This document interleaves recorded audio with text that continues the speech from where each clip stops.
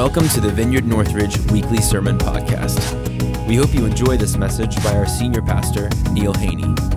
For more information about our church, visit our website at vineyardnorthridge.org or find us on social media at Vineyard Northridge.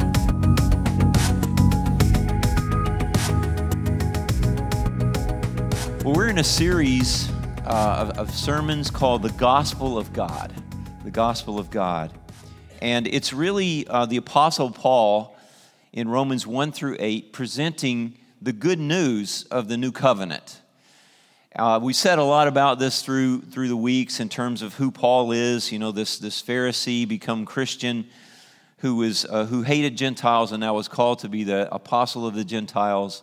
And the church in Rome that he's writing to, he's never been there, he's never seen these people, but they're this really strange mixture of Jewish believers, Jewish people who have become believers in Jesus as Messiah, and then Gentile converts that somehow have come together and they're trying to live together, they're trying to do life and church together, and there's some tension, there's some friction because the Jews are having a hard time letting go of the law and circumcision and those things that made them Jews. And these Gentile believers are having a hard time putting up with that, and so they're really. Paul is really just trying to say, look, guys, here's what the focus should be. And so the gospel is really presented in Romans 1 through 8 in two parts. The first part being that there's a judicial side of this salvation, of the good news that we are reconciled to God, that we have peace with God through our Lord Jesus Christ, and that is that the guilt and penalty of our sins was removed by the blood of Jesus. When Jesus died on the cross, his death, his bleeding and dying on the cross washed away, basically, cleansed us of our sin. And so God was in Christ, reconciling the world to himself, not counting men's sins and transgressions against them, because the blood of Jesus has cleansed us from all sin. That's the judicial side. So we're declared not guilty in the court of God. But then there's so that deals with our sin, but we need something to deal with our sinfulness. And I said it last week, because we are all children of Adam, and Adam sinned against God and took the sin into himself and became kind of one with sin. And then pass that down through the spiritual DNA, down through the generations. We end up looking a lot like our first set of parents who were rebels and sinners. And we're not sinners because we sin because we're sinners. We sin because we have the sinful DNA in us that causes us and predisposes us to commit acts of sin. And so we need our sins cleansed away, we need our sins forgiven, but we also need something to be done with the sinner. We need something to be done with the old Adam in us that is predisposed to commit acts of sin. And the blood of Jesus doesn't cleanse the sinner away. He cleanses our sins away, but it's the cross that deals with the sinner.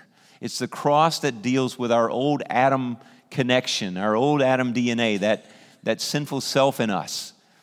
And so that has to be crucified. And so when Christ is on the cross, the first Adam brought us into sin. He is called the last Adam because he represents now the race of man. He has come in the fullness of time to sum us up in himself the way we were summed up in the first Adam, and take sin in himself and take us in himself to the cross and crucify us there with him on the cross. And therefore bring an end to the old self, the old Adam in us. And then we're buried with him in his burial.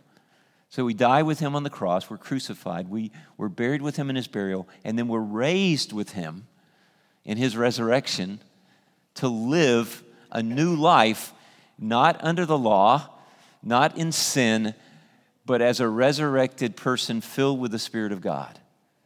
And he creates a new race of people that are born again. In the first Adam, we're born. In the second Adam, the last Adam, the second man, we're born again. We're born into the Spirit. And that is crucial. We got to realize that our lives are now not our own. We are in Christ, and the Spirit of Christ is in us to enable us to live godly lives. And that's what I want to talk about this morning. And so the title of this morning's message, and it's the second half of Romans chapter 6. Last week we talked about the first half of Romans 6. And by the way, Dennis and I usually do every other week, but he did the first and second part of Romans 5. I'm doing the first and second part of Romans 6. So if you were hoping to see Dennis this morning, you got to see him talk about Father's Day. You're going to have to be satisfied with that. Next week, he'll be talking about Romans 7, and he'll do a great job. So please come back and hear him next week. But this week, I want to talk about the second part of the second half of Romans 6. And so the title of my message is Dead to Sin, but Alive unto God. Alive to God. Dead to sin, but alive to God.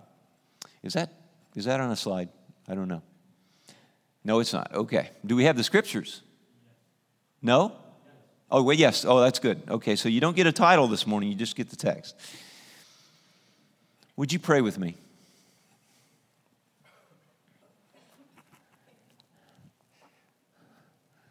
Lord, you know I've been telling you for the last 2 days that I can't do this, that you're going to have to do it. Paul said, who's worthy? Who's able? Who has the capacity to do this unless you do it through us? To preach the gospel, to communicate the truth, pure and unstained by human flesh. And so, Holy Spirit, I am completely dependent upon you this morning. But as Paul prayed for the Colossians, I want to pray for us that you would fill us with the knowledge of your will, with all spiritual wisdom and understanding and revelation, Holy Spirit, that we might walk in a manner worthy of you in Christ, to please you in all respects, bearing fruit in every good work in the power of the Holy Spirit, increasing in our knowledge of you, our intimacy with you, our relationship with you, Lord God, strengthened with your Spirit's power according to your glorious might. And Lord, I pray that for myself this morning, that I might be filled again right now with your Holy Spirit, that I may communicate clearly. And Holy Spirit, that you might come in behind that and bring the revelation that sets us free, the truth that sets us free. In Jesus' name I pray. Amen. I have a bit of a frog in my throat. I'm sorry about that. So, according to God's word in Romans, several different places in Romans, you and I were crucified with Christ. The word crucified is always in the aorist, past aorist tense. It means that it happened, and it happened 2,000 years ago. Even though you were only born, like I was born in 1953, I was crucified with Christ 2,000 years ago in his death as me. He died for me, and he died as me. He died for you, and he died as you. And so you were crucified and buried and raised with Christ to live a new life in the Spirit. And last week, we talked about the fact that in those first few verses of Romans 6, that you and I died to sin. We were baptized into his death. We were buried with him. We were raised from the dead with him. We were united with him in his death and his resurrection. Our old self was crucified, that the body of sin might be dismantled.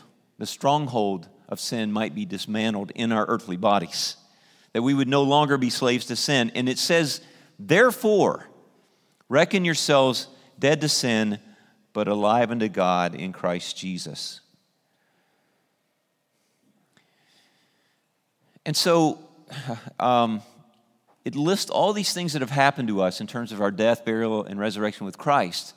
And then in verse 11, it says, therefore, many translations say it this way, therefore, reckon yourselves dead to sin, but alive unto God in Christ Jesus. I want to point out two words there. Man, that frog is killing me here. The word therefore has a purpose. it refers to, in school, and I've said this many times, that, when you see the word therefore, you look to see what it's there for. And it usually points back to the point that was just made. And in this case, several points that were made about our death, burial, and resurrection with Christ and our death to sin. And so it says, therefore, just as Christ died to sin once for all, forever, sin can't touch him any longer.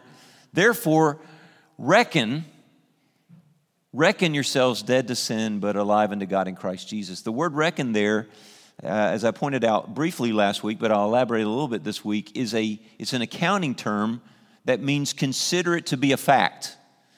1 + 1 = 2, 2 + 2 = 4. It's irrefutable, it's undeniable. You can't see it any other way. That's what Paul is telling us about our death with Christ, our co-crucifixion, our co-burial, and our co-resurrection with Christ. It's an undeniable, historic fact about Christ and us, because we were in Christ on the cross. I know that you don't feel like you were there 2,000 years ago with Christ on the cross, but the fact is, when you're born again, it is a retroactive fact of life that you are now crucified with him, buried with him, and resurrected with him to live a new life in the Spirit. And he says, consider that to be so. Dead to sin, alive unto God in Christ Jesus. And I used an analogy last week that I'm just going to kind of come back to for a moment this morning, because it's super important, and there's something I need to point out about that analogy. I said, sometimes we don't see theological truths for us in an experiential reality. We see, I died with Christ. Oh, that's such a wonderful concept. Oh, that it were true. And therefore, reckon yourselves dead to sin. Oh, what a wonderful thought that I could be dead to sin. Oh, that it were true. But I just sin too much, and I can't seem to stop. And so we look at these things like we're going through a museum, and we're seeing museum pieces that no longer have any relevance to us because they're in a glass case and they have no function. I don't want us to look at the Word of God that way. The Word of God is living and active and sharper than any two-edged sword, and it cuts straight through to the heart, and it separates our soul and our spirit and our flesh, and it calls us to live a life of holiness and godliness. And I'm going to talk about the word holiness in a minute, because it's not what you may think it is. It's not some legalistic crossing your T's and dotting your I's in terms of like being spiritual and being holier than thou kind of thing. That's not what this means. But anyway, that's beside the point for this moment. I want you to see the Scriptures as alive and relevant for you today. And that's what I'm going to attempt in the Holy Spirit to do this morning, to bring this right down to where we live. And so I talked about the fact that the word reckon there is to really put your faith 100% in something, even though it's not your experience. We have to trust the Word of God over our experience and our history. If the Word of God says that I was co-crucified with Christ, buried with Him, and raised to live a new life in the Spirit, and therefore I am dead to sin, then I have to believe that over my experience of struggling with sin, and the fact that I've done that in the past, and the fact that maybe this morning, you kicked the dog, yelled at the kids, insulted your wife, and just trying to be on time to church. I mean, we do that sometimes, right? Maybe you don't, but I used to. Anyway, back when I was a sinner. No. But the Word of God is true, and it's true even if our experience says otherwise. And so here's the thing. I use the analogy of an airplane, and I said, just suppose that you had never seen an airplane, that you've been living in a cave or something, and suddenly you come out of the cave and you're like, wow, civilization. And someone brought you to the airport and showed you an airplane, and you saw some planes taking off and landing, and they said to you, you see that big metal cylinder there with those two things sticking out on either side? You're actually standing there with a pilot, and the pilot says, if you'll get in that thing, I will take you to your desired destination. Now, you see it, and at first you're not sure. Like I said, my grandpa, first time he ever saw a big airline plane, he turned to my dad and said, "How in the world are they ever going to get that building off the ground?" You know, I relate to that. Yeah, I do that every time I get on one. But you know, we see it. We see that there's the possibility of this being true, and the pilot has said, "I fly that thing. I'll get you off the ground and get you to your destination." And so you purchase the ticket in faith. You reckon it to be so because you've seen planes land and take off. We've seen other people, read about other people who have been victorious and lived in freedom from sin and have lived powerful, fruitful, influential lives. And we say, you know what? I believe that what Paul said is true, even though it may not. Even though I've never been up in an airplane, even though that's not been true of me so far, I put my faith in it. I reckon it to be so. So therefore, I'll buy a ticket, or you buy a ticket, you get on the plane, you buckle your seatbelt, and you sit there. But it takes the Spirit of God to get the plane off the ground and take you to your desired destination. We see it. We see that it's true. We put our faith in it. We reckon it to be so. And by faith, we say, okay, Lord, I want to do this. I want to live a life that is dead to sin but alive unto God. And that brings us to our text this morning. But I'm going to come back to the word see it, or the phrase see it, because that's important for this morning. So I want to look at Romans. I'm going to start back in Romans 11, and we're gonna look at what this looks like when the plane takes off by the power of the Spirit. So, in the same way, count. I like it better. Therefore, reckon yourselves dead to sin, but alive unto God in Christ Jesus. This is the NIV, by the way. I think the New American Standard, other translations say, therefore, reckon yourselves dead to sin, but alive unto God in Christ Jesus. Again, therefore, if you do this, if you reckon yourselves dead to sin, alive unto God in Christ Jesus. Therefore, do not let sin reign in your mortal body so that you obey its evil desires. How many of you know that your body is not yet perfected? How many know that your body sometimes craves things that aren't good for you, aren't holy, aren't godly? I mean, this is not going to be, Neil confession time, other than I will say that sometimes my body wants stuff, it's not good for me, and it's not in God's will. I mean, I would probably binge watch, shows that I'd sit up all day and all night. I'd be like, have you seen the commercial, those people that binge watch stuff, and they start out and the guy has no beard, and by the time they're done, his beard's down to here, and all the mail has been stuck through the mail slot and it's piled up in the floor. That'd be me. I'd be one of those guys. I'd just love to watch, series and stuff.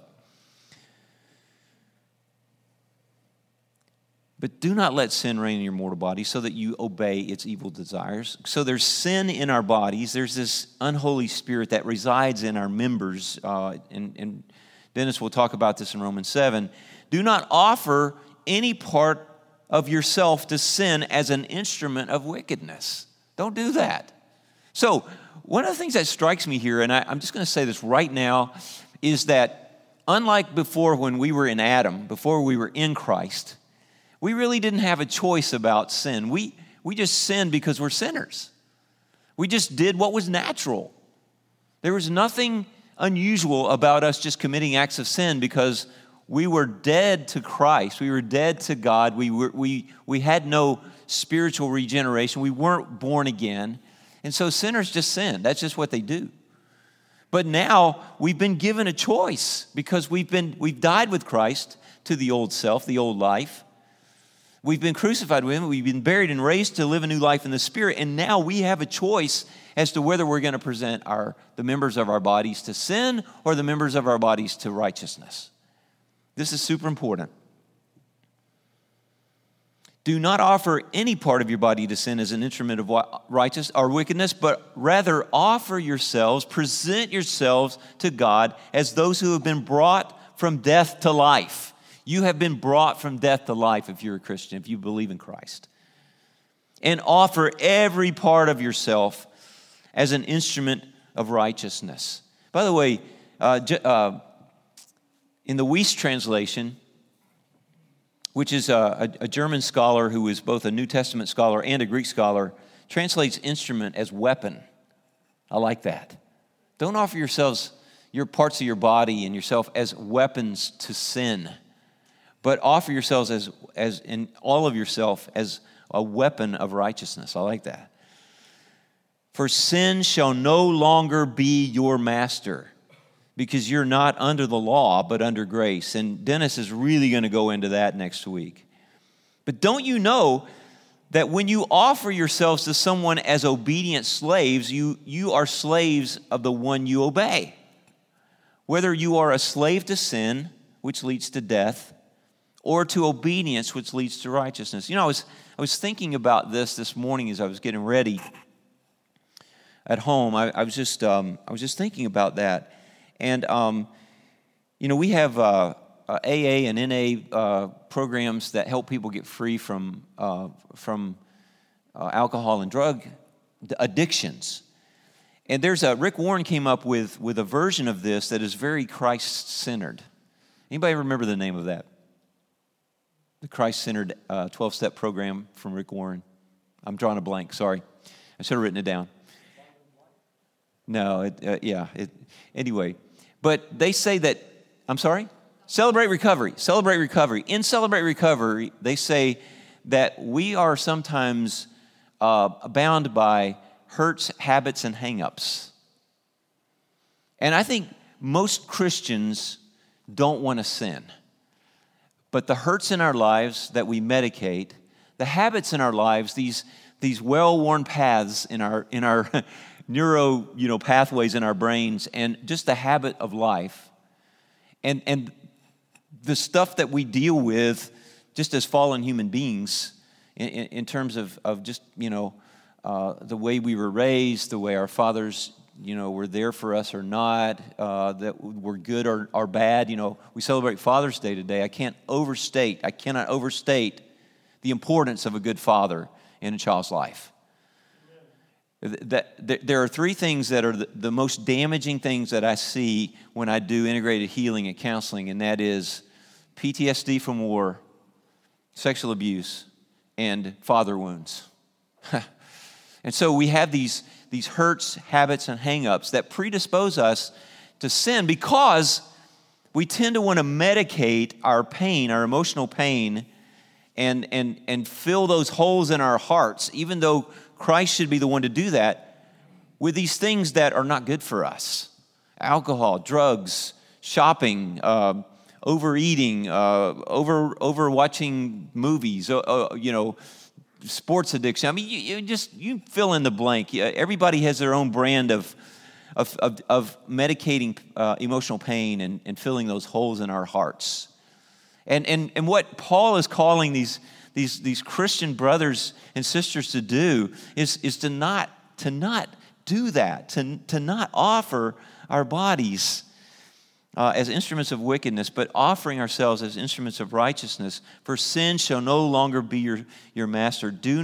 So verse 16, don't you know that when you offer yourselves to someone as obedient slaves, you are slaves of the one you obey, whether you're slaves to sin, which leads to death, or obedience that leads to righteousness. Now, I'm going to talk about something here super important to get your brains around, because this really drives home the truth of this.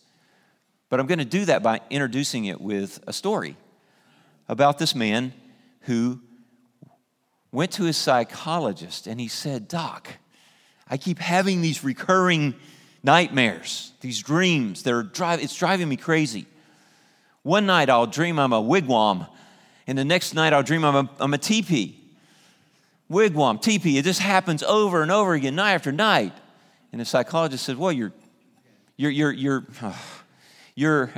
somebody just pulled the West when he was little on me and gave the punchline. The psychologist said, well, your problem is obvious. You're too tense. So what I want to point out as I read the rest of this passage is there are two tenses that I want you to pay attention to. Not two tense, but two tenses. The aorist past tense and the present tense. Okay. Look at this. Thanks be to God that though you used to be, past tense, used to be slaves to sin, you have come to obey from the heart the pattern of teaching that you now claim your allegiance, that has now claimed your allegiance. So our allegiance is to the gospel. Our allegiance is to the truth. Our allegiance is to the truth that sets us free, because we want to be free. Okay.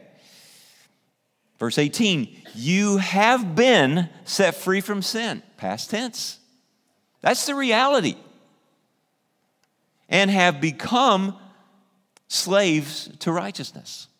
That's present. That's now. Okay? Just as you used to offer yourselves as slaves to impurity, to ever-increasing wickedness, now offer yourselves as slaves to righteousness, leading to holiness. Oh, it's beautiful. Holiness is beautiful, guys. I want to explain that. When you were, past tense, slaves to sin, you were free from the control of righteousness. That's the old self. That's the old stuff that's passed away, that got crucified. What benefit did you reap at that time from the things that you're now ashamed of? Those things resulted in death. I want to point out this. When we live in sinful patterns and offer our members to sinful things in sinful ways, we sow to the flesh, and we sow to those things that aren't good to us, and we reap these three things without fail: shame, bondage, and death. It's just a matter of course. When we sow to the flesh, when we sin, when we live in sin patterns, we reap shame, bondage, and death. That's you reap what you sow. And guys, this morning, I just want to tell you that there's something so much better than shame and bondage and death that we can reap as we sow to the Spirit, as we live in righteousness, as we follow the Spirit, recognizing that we've been crucified with Christ and now we live in the new life of the Spirit. What benefit did you reap at that time from the things that you're now ashamed of? Those things resulted in death. But now, you have been set free from sin. You have been set free from sin. You have become slaves of God. And the benefit you reap leads to holiness, and the result is eternal life. Man, I'm so excited about what I'm going to say here.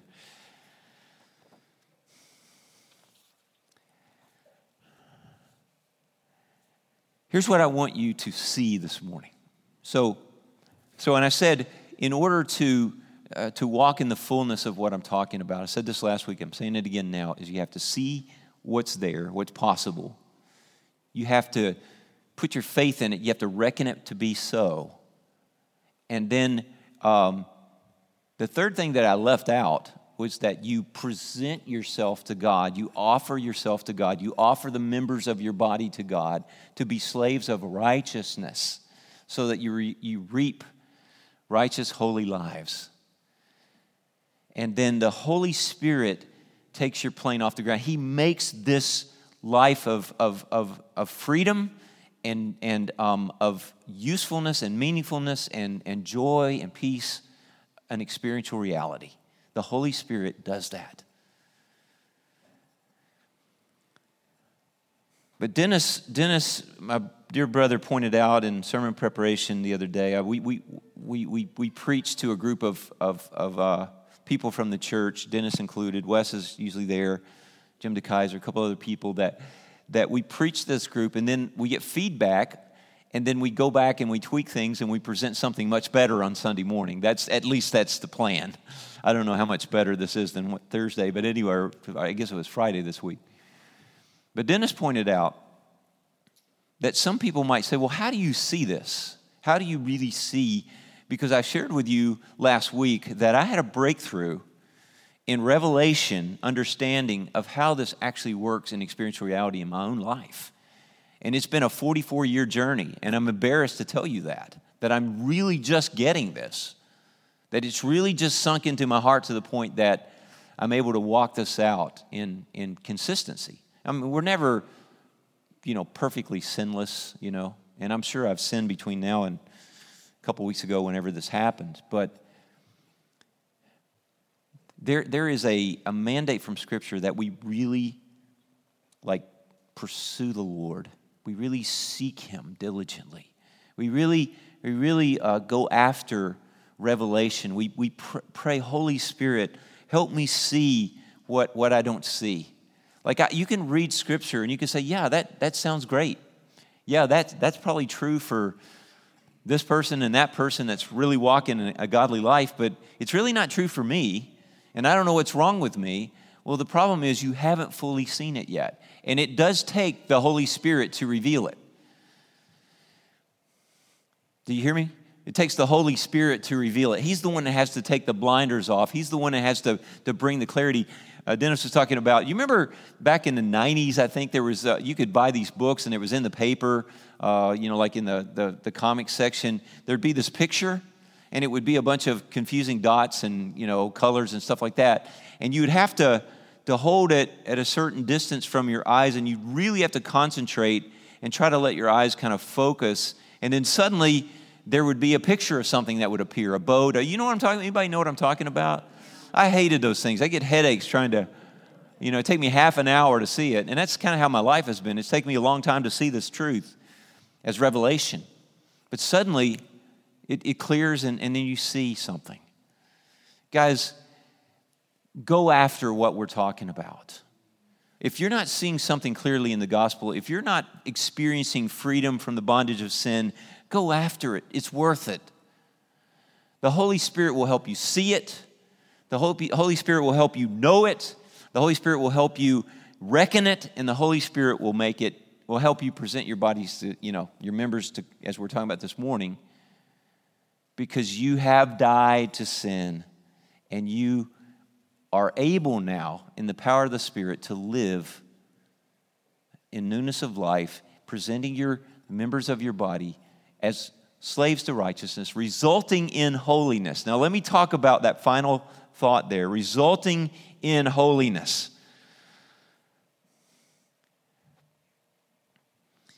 I have, in my reading and in my knowing of people that have walked in this freedom from sin, and I hesitate to call it victory, because victory means that it's forever done, like something's been completely done away with. Sin, you died to sin, but sin did not die to you. There's still something working in the members of your body that is not good. But it's the law of sin and death, Paul says in Romans 8. Now I'm going to get to preach on that. But he says the Spirit of life in Christ Jesus has set you free from the law of sin and death. How many people know that the law of gravity is still intact? But David and Tabia and Sophie flew into Columbus this week, because in that airplane that they flew in, the law of aerodynamics superseded the law of gravity, and they were able to overcome gravity and fly across the ocean and then across the country for Sophie. Because the law of aerodynamics superseded the law of gravity. They were able to get off the ground and fly. And the law of the Spirit of life in Christ Jesus has overcome the law of sin and death that's in our bodies. So as I've read the biographies and I've read the stories and I've witnessed the people that are walking in this kind of fullness of life in the Spirit, in this holiness, these are the things that we can expect to experience as we do that. There's 7 things that I want to point out. I'm sure there are more, but these are the 7 that really stand out to me. Intimacy with Christ as we've never known it before. There's an intimacy. You can have an intimacy with God, intimacy with Christ, that will blow you away. We sing about it this morning. And nothing else, and nothing else. I just want you and nothing else. We can have that kind of intimacy. All my life you have been faithful. All my life you have been so, so good. With every breath I will sing of the goodness of God. We can know that goodness. We can know Him in deep intimacy and friendship. And I'm beginning to experience that in my own life. I mean, at a deeper level than I ever have. And then number 2, freedom from sin slavery. We don't have to be dragged around by the neck by sin any longer. We don't have to. We can say no to sin and yes to God. And then there's the whole thing of joy and peace and the shalom, the well-being of God that comes into our lives and just settles in on us. Our circumstances can be a raging sea, but just below the surface, there's joy and peace that cannot be disturbed. Do you know what I'm talking about? Then there's the whole thing of power, a new power in ministry. We have more power than we've had before. There's a confidence as we minister to people. I sit in front of people and cast out demonic spirits a lot. It's the part of integrated healing, and it's the part I love. When I'm really walking in this, the confidence I have to look into a person's eyes and say to that demonic spirit that's looking back at me, I command you out in the name of the Lord Jesus Christ, it's really fun at that point. When I come in and I'm not so sure about things, it's a little more difficult. Let me just tell you. There's fruitfulness. We bear fruit like we've never born before because we have the Spirit of Christ working in us and through us. This is all about Him, guys. This is all about just letting Him do what we can't do. And then there's a new power in prayer that we experience. And then the Word of God just comes alive to us. Man, that's a good, those are good things. Who wouldn't want that? I'm not going to make you raise your hand if you don't. But shame on you. What are you doing here? Finally, let me just say this. Each of us has a race to run. Each of us has a course marked out before us. God has redeemed us. And He's made us masterpieces. And He's given us work to do that He's prepared for us before we were born. Are you about that business? I want to share a quote from Watchman Nee, who was a Chinese Christian back a century ago or so, and really lived out his faith and spent the last 20 years of his life in prison in China because he preached the gospel. But listen to what he says here. The path of every Christian has been clearly marked out by God, and it is of supreme importance that each one of us should know and walk the God-appointed course. You hear that? You got a race to run, guys. Paul says to Timothy in 2 Timothy 4:7, I have run the race, I have finished the course, I have kept the faith. And now there is a crown of righteousness laid up for me. And not only me, but for all those who live like this. So good. We have only one life to live down here. And there is nothing more tragic than to come to the end of this life and know that we have been on the wrong course. Guys, that's sad. I had a friend say one time, I don't want to climb the ladder of life only to reach the top of that ladder and realize that my ladder has been leaned up against the wrong wall. Dennis said in sermon preparation Friday that he had a friend who said, our souls can be saved, but we can still live wasted lives. Saved soul, wasted life. I don't want that. I don't know about you, but I don't want that. And you know, the Bible is full of stories of our heroes that did not finish well. They just didn't finish well. I mean, honestly, David didn't finish very well. Solomon certainly didn't finish well. Saul didn't finish well. There's so many people that didn't finish the race well. They crawled across the finish line if they even made it. And I'm not talking about salvation here. I'm just talking about living a life that God intends for us to live. The beauty of saying no to sin and yes to righteousness and holy living is that we can live free, joyful, peaceful, meaningful, fulfilling lives that honor God. And we grow in righteousness and we leave a legacy. Fathers, we leave a legacy to our children. I want my children at my funeral, if I outlive them, and I hope that I do, to say that my dad pursued God with all his heart.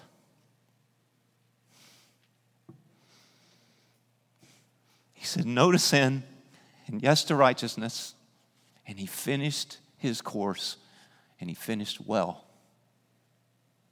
That's what I want. I hope you want that too. Father, thank you for this morning. Thank you for every person here. God, I just pray that we will say no to sin in the power of the Spirit. That we will say, you know what, I was crucified to that. I don't have to do that.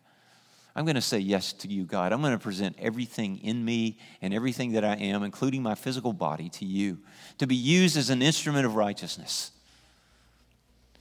And then accept our offering, Lord. Fill us with the Spirit daily and cause us to finish well.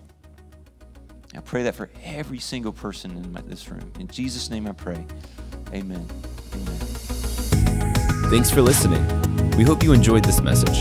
For more information about our church, visit vineyardnorthridge.org or find us on social media @VineyardNorthridge.